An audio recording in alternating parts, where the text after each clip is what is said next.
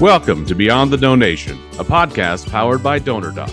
Our goal is to provide you with tips, tools, and strategies to further your fundraising and to teach you how to build your best donor relationships beyond their donation. Now on to the show with your host, Matt Bitzigai. Hello and welcome to Beyond the Donation. I'm your host, Matt Bitzigai. Thanks for joining me here as we kick off a new year in 2024. As we were thinking about how we wanted to get this year started, we thought, what better way to kick off a new year than to look back at all of the wonderful information and advice that we got from our great guests throughout 2023. So stick with me while we look back at some of the really good nuggets that can help you do more in your nonprofit beyond the donation. We're going to kick off with our first guest of last year, and we're going to listen to Anna Larson talking about how important it is to follow up after events with phone calls and handwritten thank yous. Maybe talk to us a little bit about, what the types of things you're doing post-event to try and make sure that you're following up with the right people and in the right ways, to make sure that next year when it comes time again, these people are willing or want to, be a part of that again. So first steps, we came back and made a list of the people who donated to do a Fund a Need auction. And we looked at that list of people who donated for the Fund a Need. We passed out those names to our volunteer board members who made a bunch of thank you calls. We made some thank you calls. Got those taken care of right away. And then we also really pride ourselves on doing handwritten thank you notes to our donors, just because we want everyone to have that personal touch. And so we did that, and that was a very big team effort, getting those out the door. And we like to have those out as quickly as we can. So we got all those written. We also had to obviously print, receipts or get receipts emailed out and all that kind of stuff too. So all that happened right away. Next up is John Fisher, and this was a really fun conversation. And I loved what John said about the importance of relationships in building and becoming a better fundraiser. So listen in to John's advice. I often call myself, I'm not a good fundraiser. I'm good with relationships. I take my faith, my background, and being a pastor, and that's all about relationships. And it's looking past what the person can do for you and looking to who they are and wanting to connect with them on that deep level. Next up is Rachel Cardwell, and Rachel talks a lot about the importance of good storytelling for nonprofits and fundraising. Let's listen to what Rachel has to say. I think the most successful tool and the time I would suggest really sitting with is in storytelling. Okay. A story can be shared on any platform, in person, in an email newsletter, on a link on your website, in your stories on Facebook, all of these places. And the way that you tell that story has to be compelling. So find the person on your team. If it's not you, find the person who is the best storyteller, who will add language and inflection and imagery that connects to the story. Those things don't have to come with an ask, but they allow the donor at regular touch points between one gift and the next. They allow the donor to feel like they're a part of this work, to know the impact that their investment is having on a regular basis. You don't need to continue to hound them. Hey, give us $25 for shoes and $50 for, Thanksgiving meals. That isn't engagement. When it's always about need, you have to return on investment to the donor. You have to show them that there's an impact and lives are being changed. And that should be 90% of your messaging, are those stories of your clients.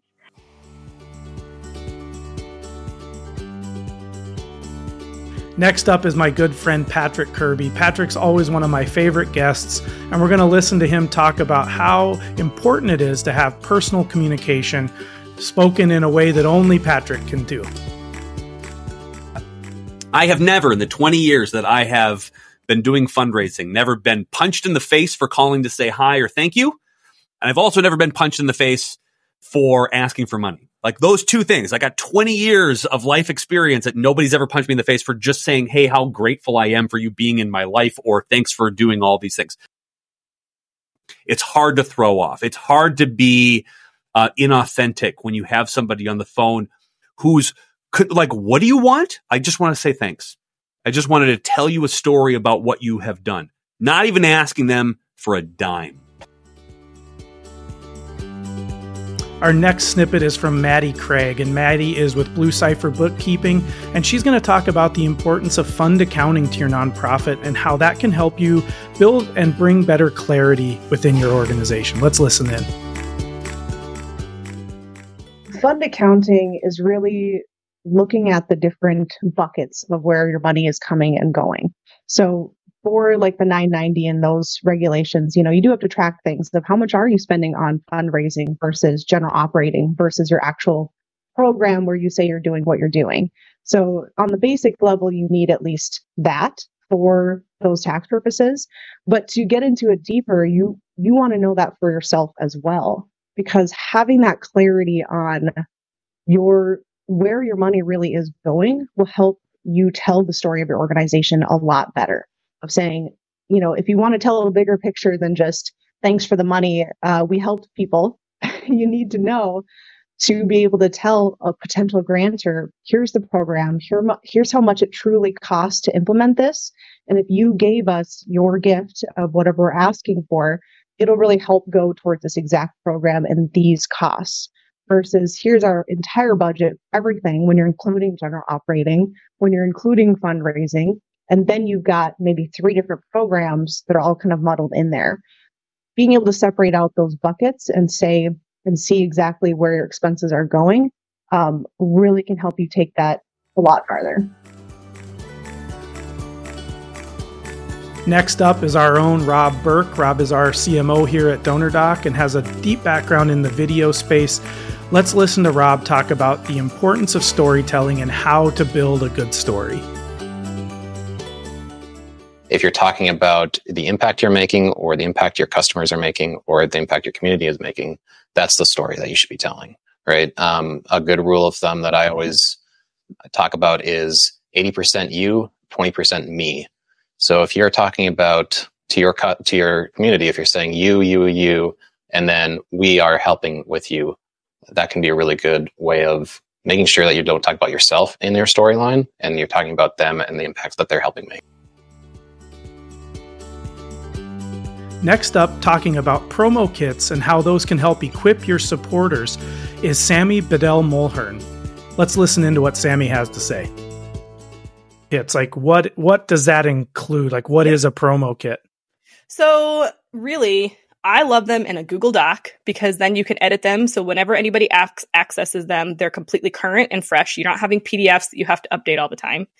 And what they are is, so like, let's say for your general promo kit, it is, one document that has your mission, your vision statement. It has, bullet points that people need to know, like the most impactful bullet points about your organization that lead directly to your goals. It's going to then have sample images and copy for Twitter, Facebook, Instagram, TikTok and Reels ideas, all packaged up in one nice little thing. So you might have a Google folder that has all the images, and then you'd have all of your posts in there. So they're formatted for the format. And again, it's important that this isn't just for the platforms you're on, but all platforms, because other people might be on those platforms. You're going to give them sample hashtags or like branded hashtags that you want them to use. And then also sample email. And then this is a document that goes out to your board members, your volunteers, anybody who's like, hey, I'd love to share some stuff. You have this whole cute kit ready to go. And all you have to do is send it off. And again, to your point earlier, you're getting more branded material out there so that people can recognize you.